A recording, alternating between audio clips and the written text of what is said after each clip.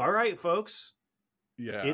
It's one of those days. It's been about 5 or 6 months since we've had a day like this, since the publication of the initial draft of 800-171 Revision 3. The biggest revision in the history of the 800-171 standard, because Revision 1 and Revision 2 really didn't do much at all. This is actually a major overhaul of the 800-171 standard, and it's a big deal. I actually had people messaging me on LinkedIn yesterday saying, why is everybody making such a big deal out of this? Like, why is it that every update around 171 seems to trigger such a huge reaction? And I was like, well, there's a lot at stake. Every single little change and addition costs money, costs time, costs effort to understand. And it is reflected in things like CMMC and winning contracts. And I mean, this is, there's real stuff tied to the way that 800-171 changes and evolves over time, maybe more so than any other standard that's out there currently. And so just any indication that there are changes around the corner triggers a lot of attention.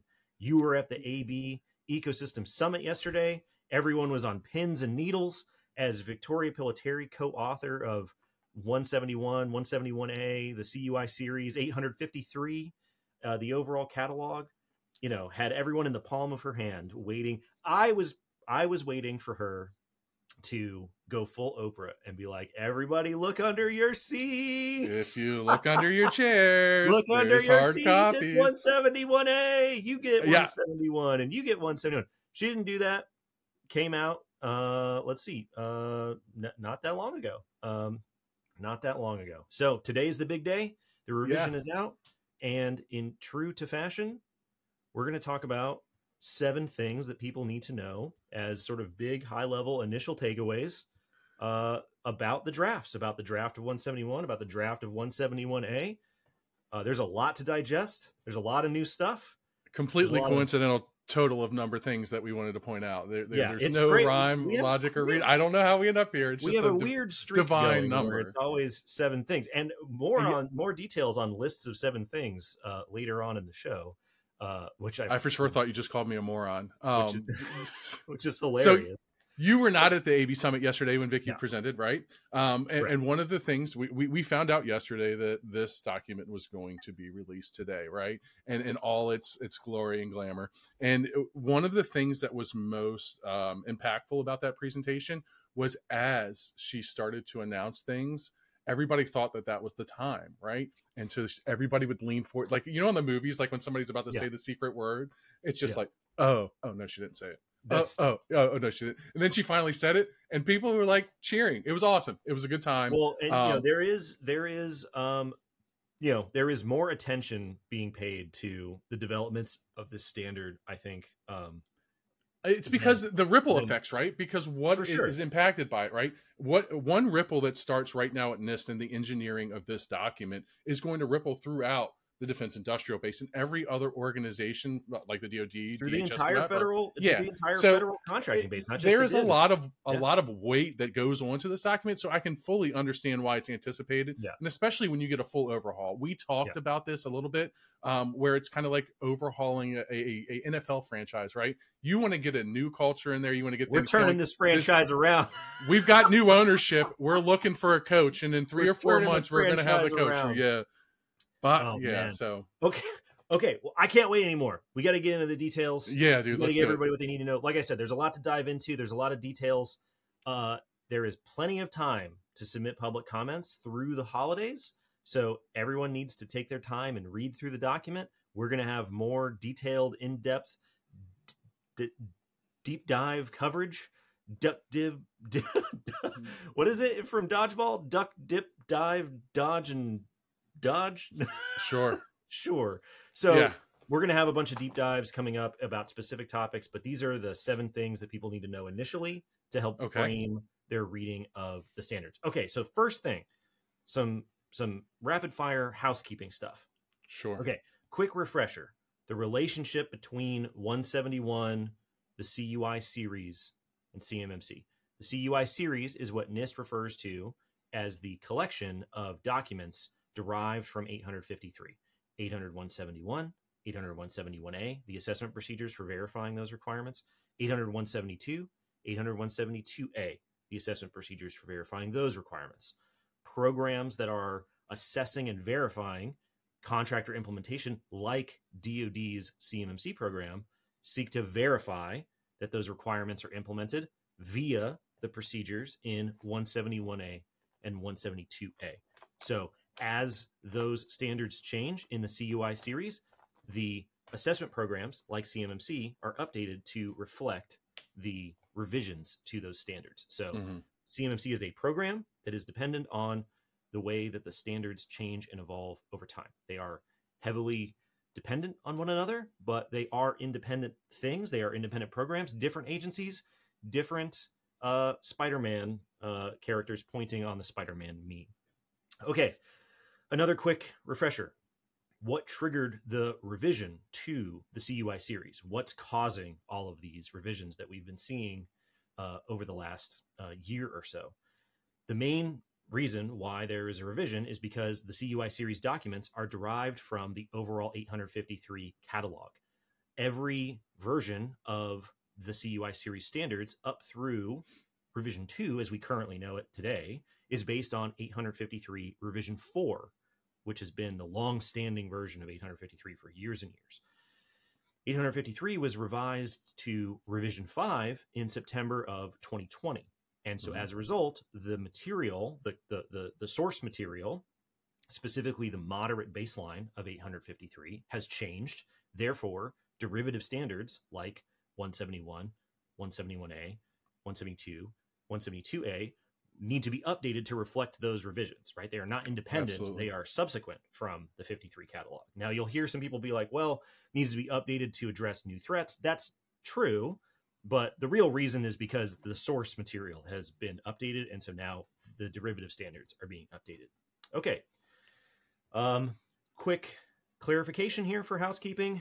171 Rev 3 says final draft. 171A says initial draft. That is just because this is the first draft of 171A that's been published. The thing you need to know is these are both the last drafts before the revisions become final in spring of 2024, Q1 spring of 2024. So there will not be a final draft of 171A. We're going to go straight to the final revisions. The next thing that gets published in a few months will be the final version of both documents. So don't get thrown off by that. Okay. So, and with those final revisions, do you anticipate a lot of changes between now, the final draft, and the final revision? I think that there's always going to be room for some changes, as Right. we'll see. There are changes between their initial draft and their final draft. Quick point of clarification here: all of our analysis in the show and in the blog that will follow this show that we'll link to is going to be focused on the difference between the current 800-171 Rev 2 and the final draft of 171 Rev 3, not the delta from Rev 2 to the initial draft to the final draft, right? That the initial draft is basically Kaiser Sose. It's vanished. It never existed. Yeah. Now, it's interesting to look at when you do deep dives into NIST's reasoning and developing your comments, but for high-level takeaways, it's just an extra step that, as of this draft, is now not as relevant. Now, when you look at the sequence of changes between the drafts, there is still room for them to change some things in the final revision, but the way I describe it is the cone of uncertainty of the storm and where it's going to land is getting smaller and smaller with this draft. Like we pretty much know the magnitude, the outlines of what NIST is going to do in the spring, right? It's not now. Is there still the customary 90-day comment period for this draft, or is it different for the? Yeah. So this comment period is going to go all the way until January 12th of 2024. So Vicky yesterday at the summit said, "Hey, we're going to have this longer extended comment period. One, because of the holidays, and two, because we released 171 and 171A together. And this is really great. This is something that they said at their webinar with the initial public draft of 171 Rev 3 back in May. They were going to release both documents together, which is a new thing for NIST.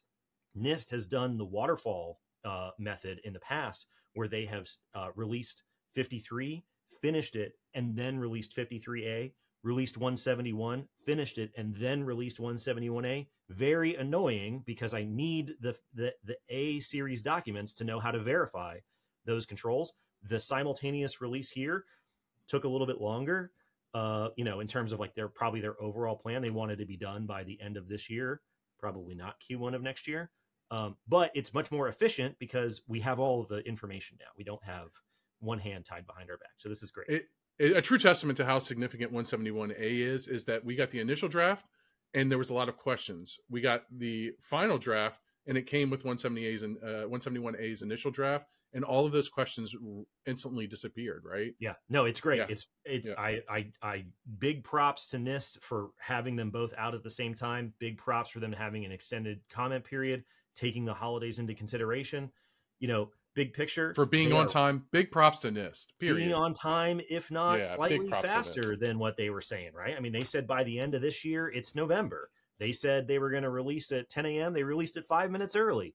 I mean, they are a model for what you want to have happen in terms of their timeline. So when they say the final revision is coming out in the spring, believe them. It will happen in the spring.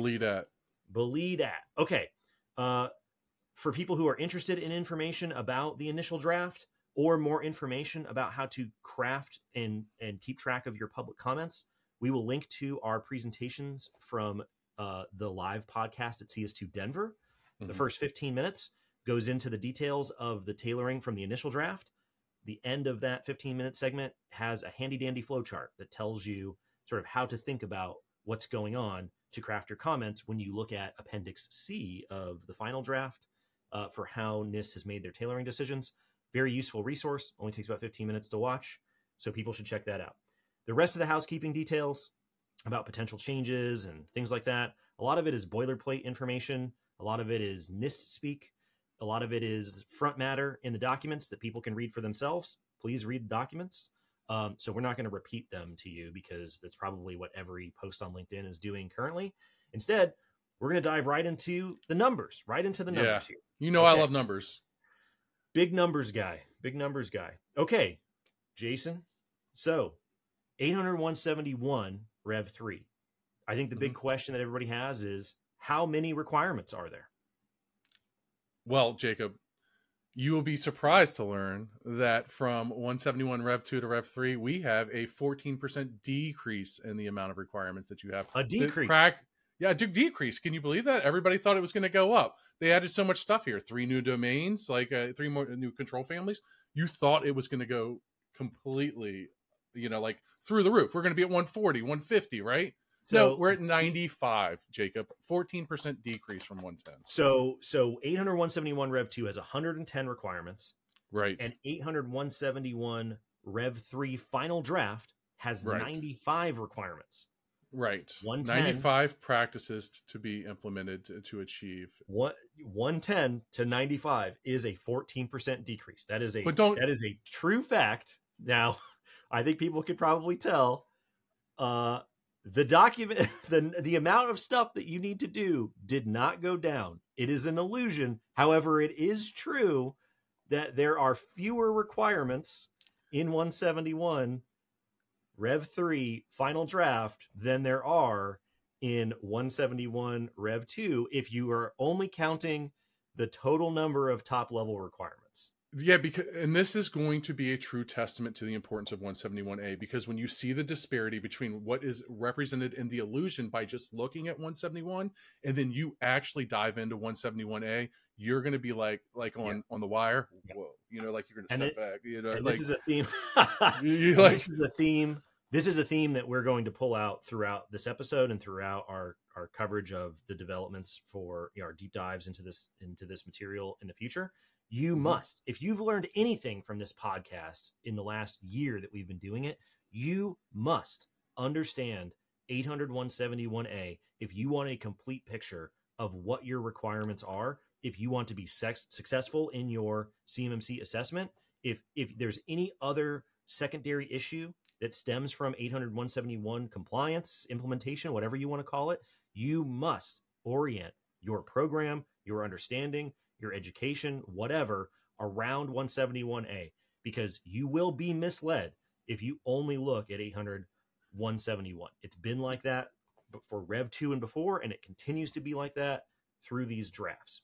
Okay. Well, just because those numbers are less doesn't mean that there's less to do. What NIST wanted to do was consolidate the document, and they did that. Yes. Yesterday, yes. what they said they so also... they're not trying to trick you, right? No. One of the things that they say in their boilerplate language is that we have merged and combined requirements for ease of use and understanding, right? Because when you read through it, it's no tricks involved. It's actually very smooth. Like very straightforward, straightforward. However, and I think this is the problem, is no good deed goes unpunished. And when you and as we'll see with specific examples, when you merge and combine distinct and independent requirements, you have a gap that forms between what is written in 171 and what has to happen in 171A. Now, that gap is very extreme between 171 Rev 2 and 171A currently, which we'll get into those numbers. That gap is smaller here in the final revisions, however, or the final drafts of the revisions, but it still exists. So you cannot rely solely on 171. Okay. So from my front row seat yesterday, Jacob, Vicky said one of the things she emphasized was there is significant changes to ODPs inside 171. Significant. So what did the numbers tell us? When we looked at it, what did the numbers tell us? Okay. So when you look through 171 Rev 3 final draft and you count up all the ODPs, all the organizationally defined parameters, these are variables that exist in the text of the requirements that need to be specified or defined. They are frequencies of activities. They are specific personnel. They are specific things. The details of what you're doing in the control have to be specified. They're left open-ended because NIST tries to create controls that are as flexible as possible. They're left up to the organization, which is a whole debate in and of itself that NIST goes into in the verbiage of the documents here. And so ODPs were very confusing to people in the initial draft because they had never seen them before, even though they had always existed under the surface in 171A. Long story short, they still exist in the final drafts. However, compared to the initial draft, we're breaking our rule here of not comparing the initial draft. Compared to the initial draft, there's a 60% decrease. There are only 44 ODPs in the Rev 3 final draft.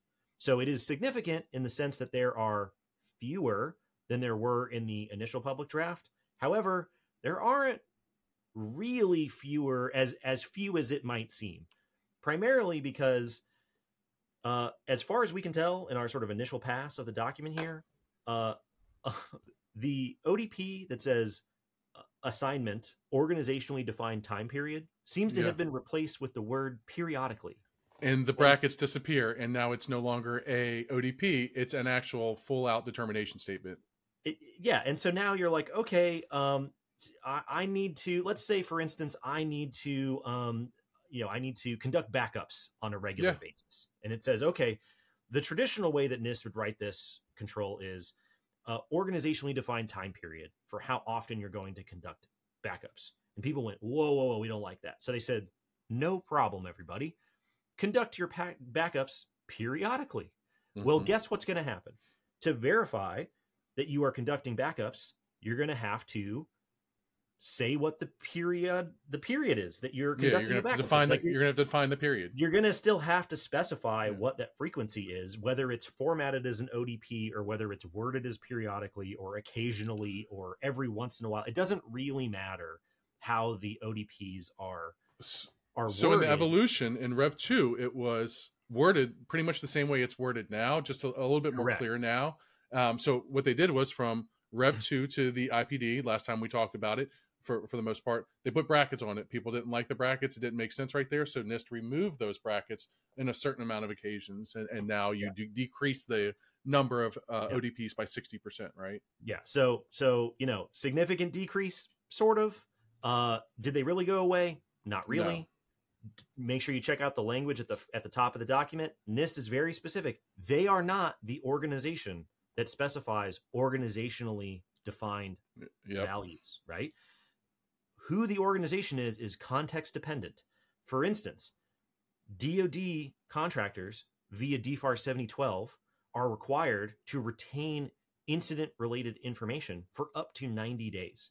So if you had a control that talked about data retention post incident, right, you are contractually obligated. You have an externally driven requirement to have that data retained for at least 90 days. So your organizationally defined value for that parameter would be at least 90 days. Yep. Now, if you are not a DoD contractor and you have no such requirement externally for post-incident data retention, you get to define what it might be. We don't keep data at all, or we keep it for a day, or we keep it for a year. In that context, you are the organization, because there is no external executive order that you're subject to, contract clause that you're subject to, laws, SLA that you're subject to, right? So NIST is not going to define the ODPs for you. Now, this brings up a hairy situation that we've talked about before. 800-171 is supposed to be the minimum baseline for all federal contractors. And as a result, some of these ODPs probably should be standardized as minimum values. Not all of them, but some of them. And if you have every federal agency specifying different values for the ones they care about for their contractors, guess what you have? You have a bunch of different baselines. You don't have a minimum baseline. You've defeated the purpose of 800-171 as a universal baseline that we started back in 2015. Now, is DoD going to define ODPs? We'll have to see. Is NARA going to wake up and remember that they're the executive agent in charge of the CUI program and then clonk some heads together and get ODPs defined? We'll have to see. For now, as a reminder, ODPs already exist, even though they're not called that in 171 and 171A as they currently exist. Every time you had to define or specify something in 171A, you're doing an ODP, even though it's not labeled as an ODP. So this isn't new stuff. Don't panic.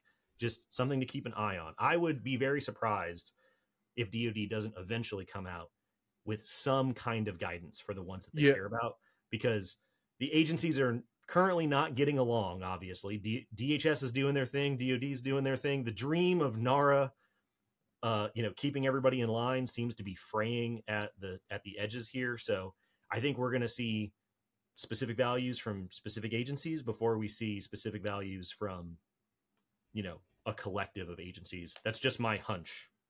Absolutely. Did you see any other numbers to point out in the 171 draft that were significant? Okay, so here's a phrase that isn't actually a NIST phrase. This is sort of what we call it, right? So there's a concept called control items. So if you look at an 853 control, they have multiple lines in them. And this is reflected in the initial draft and the final draft of 171 Rev 3. There are multiple lines for one requirement. For instance, 313.1 boundary protection has 3 items, A, B, and C. Monitor and control some stuff, implement some stuff, connect to external things, and do some stuff. Outcomes. Right? There's 3 things, even though it's one requirement. There are 3 control items for one control requirement. Okay. Mm-hmm. 171 Rev 2 and prior, since 2015, has only had single line requirements. Every requirement has one item.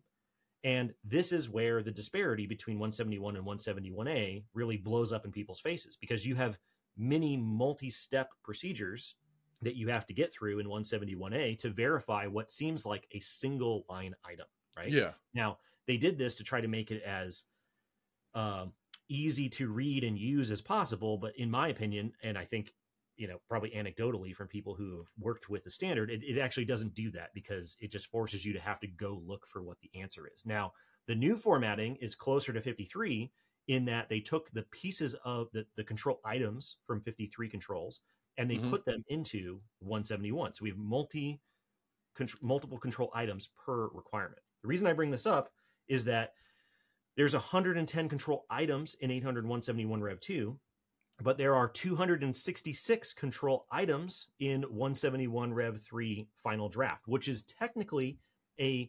142% increase. So again, if you only look at 171 Rev 2 to Rev 3 final, it's going to look like it has gone up 142%. Right. But as we're going to talk about, the actual percent increase in 171A is not that large, right? And so that's why it's very important to pay attention to 171A, because the percent increase is a lot smaller than comparing the 171 version. So a lot of traps, a lot of illusions in the 171 documents. Just one other thought here in terms of the increase. We talked about how the revisions were triggered by 853 revisions, right? 853 Rev 5 added 47 controls to the moderate baseline that 171 is derived from. But only about 30% of those controls are actually represented in this final draft of 171 Rev 3. And almost all of them are only partially represented. So the increase in 171A, the increase in the Rev 3 Delta, the increase in control items is not due to net new requirements. And this is something I really want to stress to people. Do not worry, don't freak out about the delta of Rev 3 being a bunch of net new stuff. The majority of the new things that are in, the new items that need to be implemented and verified, are expansions of existing requirements in 171 Rev 2.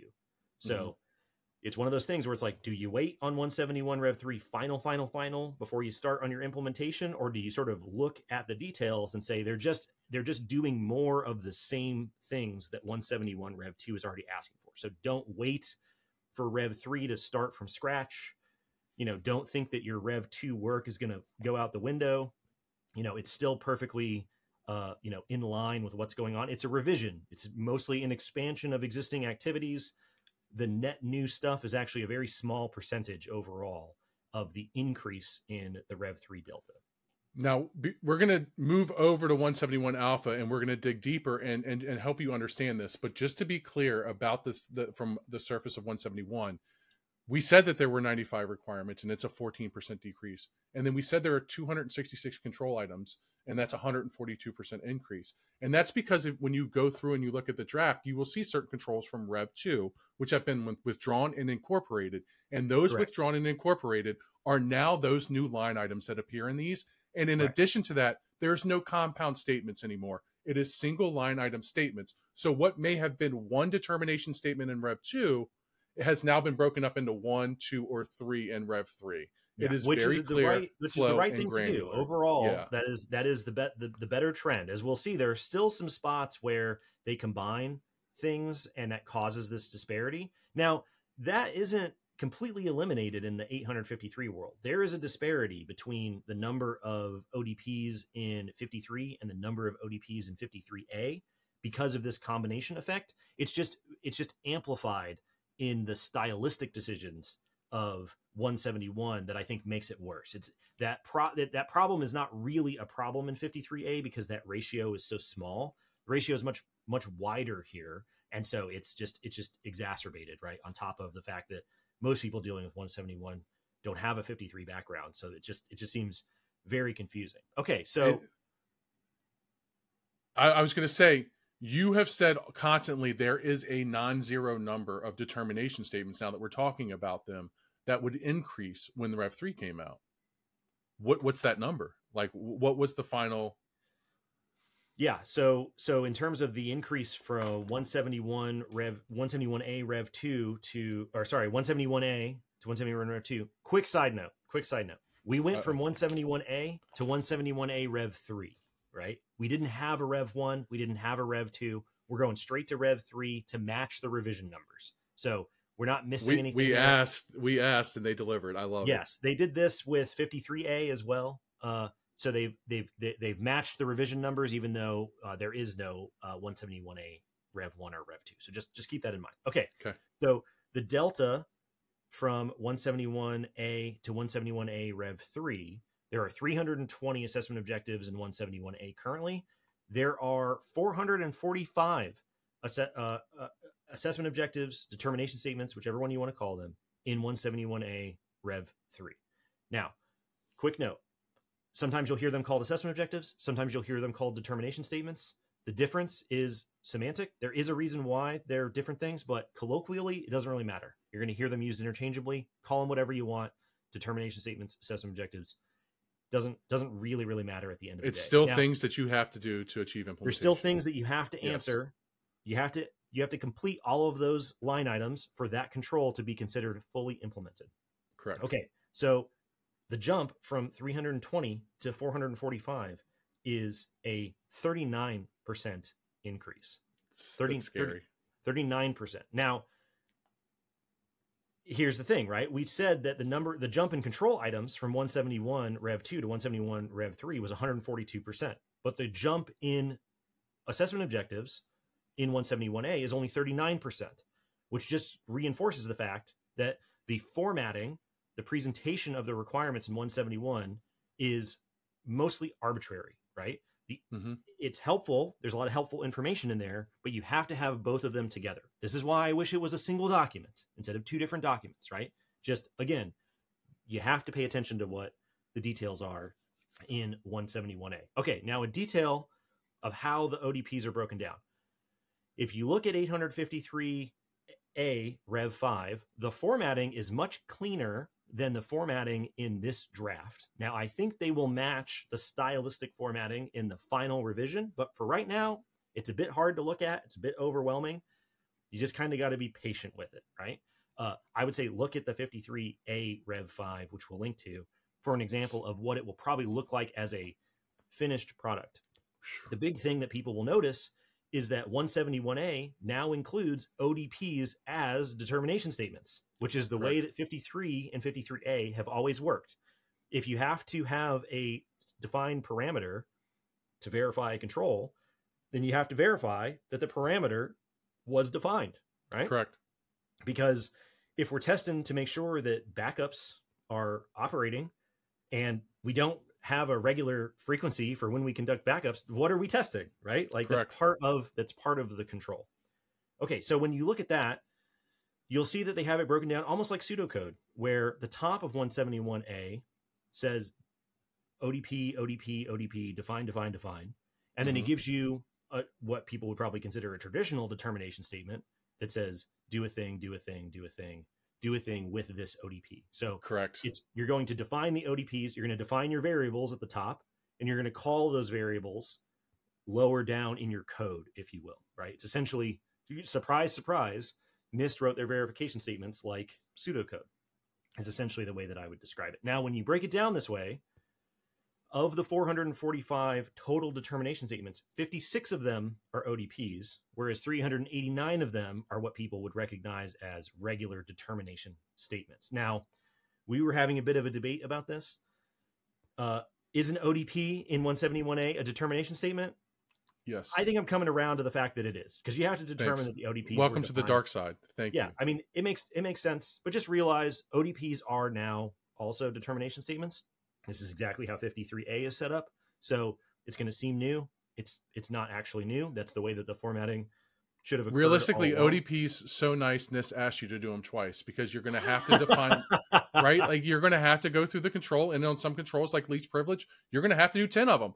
And then you're going to have to define, and then it has its own assessment objectives that says, hey, you know that thing that you just had to do it again. So it's so nice you do it twice. So going from 320 in 171A now to 445 is a 39% increase. If you just take the ODPs out, you end up with 389 determination statements. That's a 22% increase. So we're talking about a significant increase above the current version of 171A. Just depends on which way you look at it, but at a minimum, it's going up 22%. If you look at the ODPs as well, it's going up 39%. Much smaller than the illusion of increase in 171. You got to pay attention to both. Okay, quickly, let's talk about ODPs, I guess, a little bit more, because it was the number one thing that was brought up in the public comments on the initial all draft. the rage in the comments was what's up with ODPs. That was the thing. A lot of it was who defines them. That's a context dependent issue that we talked about earlier. Still another part was people just didn't like them altogether. Something that jumped out to me about the ODPs is this delta, this ratio problem between 171 and 171A. And this is a coincidence. We didn't draw it up this way. We didn't petition them. This is hilarious. There are, in our initial reading, 7 requirements in 171 Rev 3 final draft that have a disparity with their ODPs compared to 171A. 3.1.5, least privilege, 3.1.20, external systems, 3.2.1 and 3.2.2 awareness and training, 3.4.6 least functionality, 3.5.5 identifier management, and 3.14.1 flaw remediation all have fewer ODPs in 171 than they do in 171A. Primarily, the reason this occurs is because NIST combined the ODPs into a single line for readability, for usability, for into a control statement. Yeah, it's into a control statement. And then when you get into the alpha document, that's when it gets dissected and you have all the things that you have to do. And you'll see it least privilege right out the gate, bro. It's like, hey, look at this cool in 171, this cool one ODP. Then you get to the 171A, and it's like, oh, hi, all these 10 things. Yeah, there's 10 of them, right? Yeah. So in that one, right, it says you have to define ports, protocols, services, so on, so on, and so on. And then you go over to 171A, and it says define the ports. And then once again, very clear. I did not see one ODP of what needed to be done or determination statement where I was like, what are you asking me to do? Right. Yeah, they are very clear. But again, I know we've said it a million times so far in this episode. You got to look at 171A. If you only look at 171, you're going to get caught flat-footed, and you're going to get messed up either in your internal assessments or, heaven forbid, your external assessments whenever it's showtime. So it's just I think it's funny. There were 7 so far. We'll have to go back and double check. Everybody, take a close look. Make your public comments when it comes to it, but it's not on purpose. We do not do this on purpose. Right? Yeah, we don't pull out just 7 things. Now, it just happens. Like I said, we're going to have some deep dives into specific families. We're going to have some deep dives into specific controls, but at a high level, just be aware that there is a disparity in the ODPs. The ODPs still do exist. Okay, moving on. Categorization changes.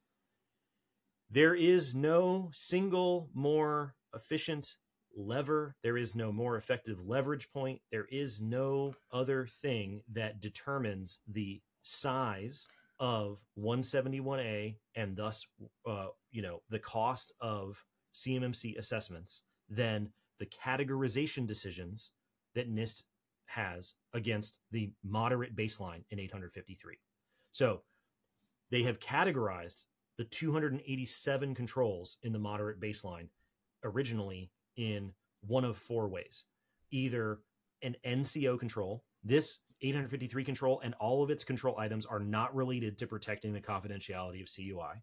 Mm-hmm. As a Fed control, this 853 control and all of its control items are only related to federal issues, federal requirements, federal systems. This is a standard for non-federal systems, so those are out. An NFO control, which naughty were assumptions that NIST made about what rational self-interested organizations would have implemented on their own. And so they weren't specified as requirements. They were assumed to already exist. We'll talk about that in a minute. And then CUI controls, those 853 controls and some number of their control items that are related to protecting the confidentiality of CUI. So out of the 287 controls in the 853 Rev 5 moderate baseline, any control that is categorized as something other than CUI will never show up in 171. Therefore, it will never show up in 171A. Therefore, it will not be assessed by programs like CMMC. If a control in the moderate baseline is categorized as CUI, you can see their categorization decisions in Appendix C of the 171 final draft. If they are categorized as CUI, then at least some number of that control items will be represented in 171. Therefore, ODPs and determination statements will show up in 171A. Therefore, it will be a cost factor, time factor, complexity factor in your CMMC assessment. So go back and look at the presentation from Summit Up Live at CS2 Denver. Your public comments trying to influence NIST to change things to be relevant to CUI or to change things to be not relevant to CUI is the number one thing that will influence the size and scope and cost of this standard, period. Right. Okay. That's how the categorization works. There are, like I said, 287 controls in the moderate baseline.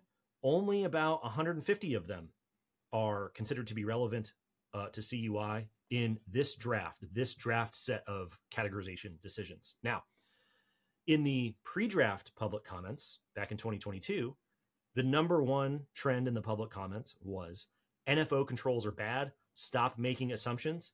We know that companies aren't implementing these requirements on their own. If you want it to be a requirement, you have to specify it. If you don't want it to be a requirement, then categorize it as something else. Make up your mind. And they got rid of a bunch of them in the initial draft, but they still were around. In the final draft, they have completely eliminated NFO controls. There is no 853 control that is categorized as NFO in Appendix C. That is a true fact. Just like there is a decrease in the overall number of requirements, that is true, but not really. Because not so fast. There's a new categorization. That's what we identifier. Like. Let's just throw some more fuel to the fire. The ORC, the ORC category. These are 853 controls in the moderate baseline that NIST says the outcome of the control relating to the protection of the confidentiality of CUI is adequately covered by other related controls. Okay. There was a strong theme in the initial draft public comments that people felt like the requirements were redundant and they were satisfied by other requirements. And I have significant issues with this decision because 853, this is a longer conversation we'll have to do in a different episode. The long and short of it is 853 has evolved over 20 years to withdraw and incorporate tons and tons of controls. They have been refining this catalog of controls to eliminate redundancy for 2 decades, to the point where the controls in the 853 catalog, now more than 1,000 of them, are all incredibly distinct from one another. They are heavily related, but they are different from one another. And any time NIST has identified redundancy or duplication, they have withdrawn a control and incorporated it into another control to get rid of it. This is a derivative standard of 853. And when I see them categorize 853 controls as this is satisfied by some other control, that makes me think you're identifying a ton of redundancy in the 853 catalog, which we know isn't there because we just got done revising 853. 171 categorization decisions are not the place, in my opinion, are not the place for you to be identifying and changing 853 issues. That's an 853 revision issue. The derivative standard needs to reflect the source material, right? Now, they're trying to speed up their 853 revision process. I know this is a little bit in the weeds. I do not like the ORC categorization. I do not think that it is helpful.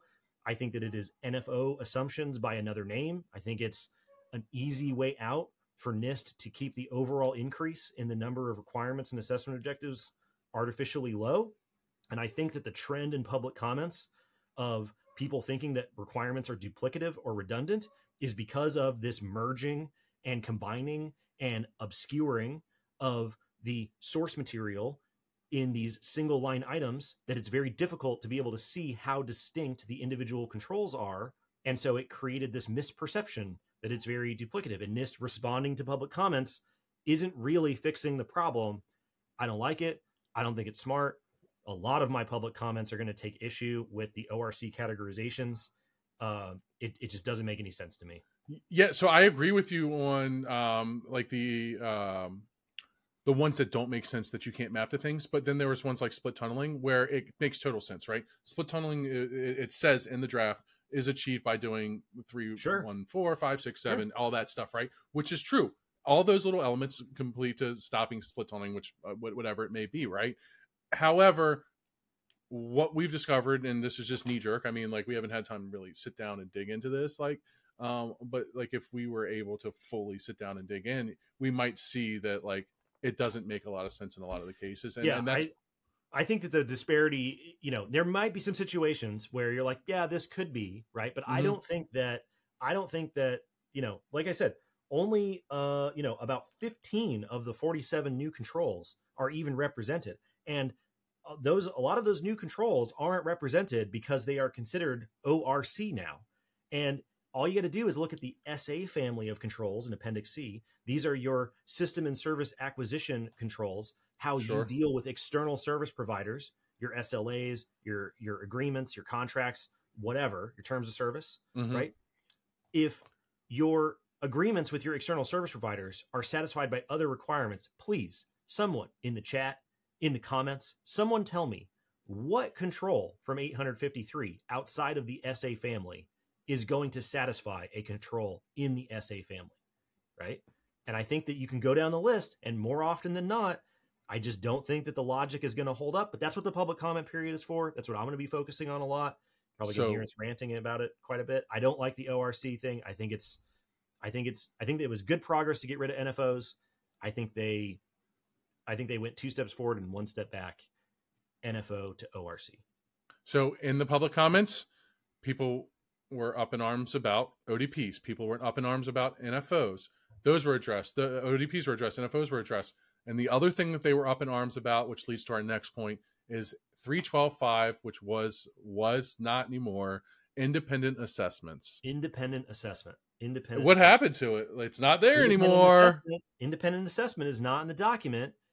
Independent assessment is not in the document because NIST decided that 171 was going to change, right?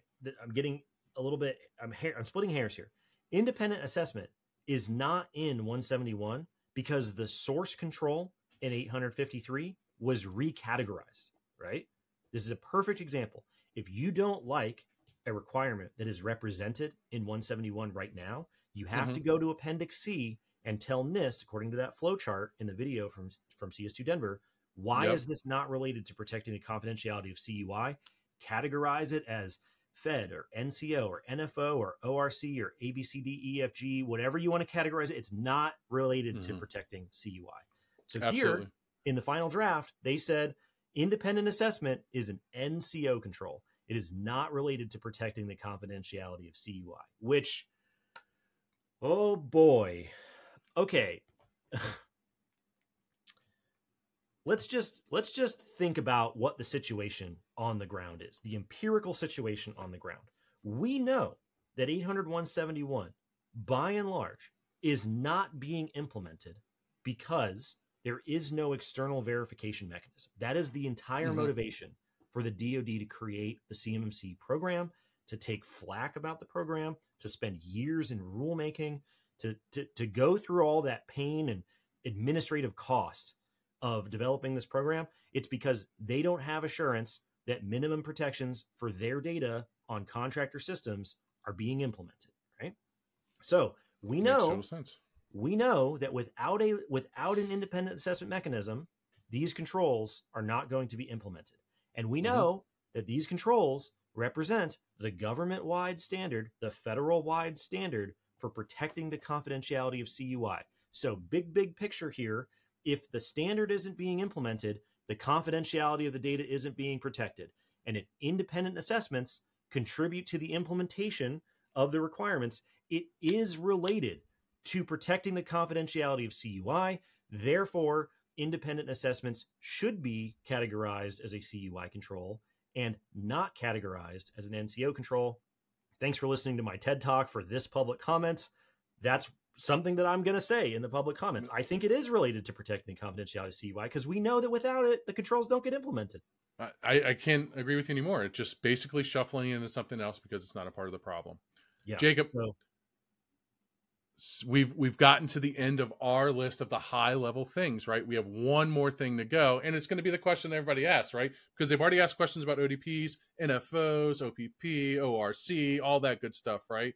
The PRC, whatever, and so realistically, categorized as PRC is hilarious, dude. The one thing that we haven't touched yet, right? This is strictly China, okay? China.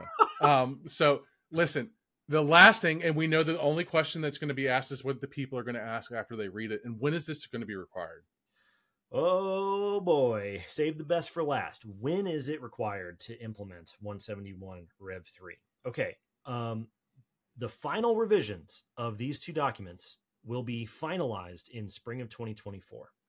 For DoD contractors, DFARS 7012, your contract clause, says that you have to implement the version of 801.71 that is current as of the time of your solicitation. So if Absolutely. it's Rev 1, Rev 2, Rev 3, Rev 9, Rev 2, Rev 3, Rev 9 in the future, can't wait for Rev 9, then you have to implement that version. That is a problem, because what happens when the delta from Rev 2 to Rev 3 goes up 39%? How much time do you have to implement the delta? But we've covered this. We've covered this in the show. We've talked about this in the past with Lauren Ayers, former contract officer extraordinaire, friend of the show, friend of CS2, friend of the DIB. The DoD has a thing called a class deviation. This is essentially a waiver or an extension of a contractual obligation for some reason. Right. In the past, DoD issued class deviations for people to catch up when the 2016 DFARS rule came out. They said the rule is out, it's official, you have to implement 800-171, and you have until December of 2017 to do so. You have basically you have a class deviation of 12 months to get caught up, and then from there, Bob's your uncle. Here, we're getting a revision, but this is independent of the DFARS 7012 rulemaking cycle. So where's the class deviation? So as of right now, we don't. Wait, what? What did I say? Bob's your uncle, dude. I had great talks with Bob Metzger yesterday. It was just fun. It just reminded me. Everybody loves Bob Metzger. I love how he's the father of CMMC, the godfather of CMMC, the uncle of CMMC. He's everywhere. Just a genuine guy. Ducati rider, dude. Everybody loves Bob. Okay. Wild hogs. We're waiting to hear when this class deviation is coming out, because how much time are contractors going to have to implement the Delta? Is the Delta net new? Not really. A lot of it is just expansions of existing requirements, but it's still stuff that you got to do. It's still things you got to account for. It's still stuff you got to spend time and money on. You can't just have it come out in May of 2024 and then the next day everybody has it implemented. That's just not how it works. We have not heard anything from DoD about whether there will be a class deviation or not, and that is very concerning. So anybody listening to this, call somebody and tag them on LinkedIn. Slide in the DMs. Let me know what's going on. What's the plan here? Now remember, that's a 7012 issue. That's not a CMMC issue. This is, if CMMC wasn't even a thing, you would still have this problem, right? But there still has to be something there, because the CMMC program managed by the DoD, right? Because that's the PMO's office has come out and openly said, and everybody that has a brain knows that there are significant things that are going to have to change about training and the training levels of the ecosystem. Later episode, but you know what I'm saying? It's realistic to think that you're not going to be. I hate to do this to everybody, but it is the pointing Spider-Man thing. The CMMC program office is different from Defense Pricing and Contracting, the Office of Acquisition and Sustainment in the Pentagon.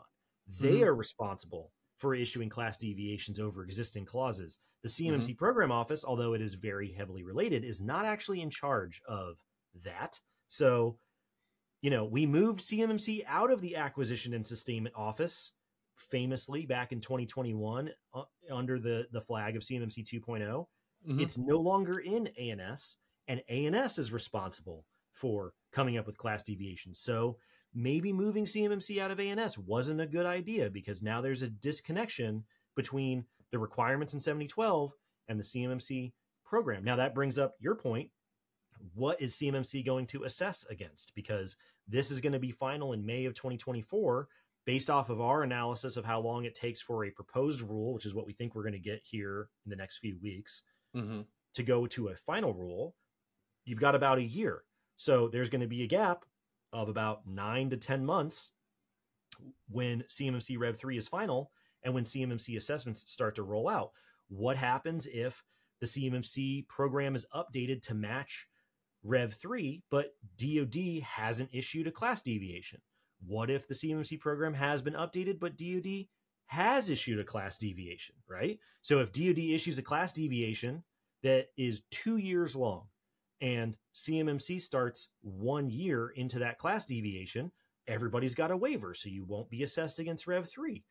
Nobody knows, right? Nobody knows. What I would say is you will eventually be assessed against Rev 3.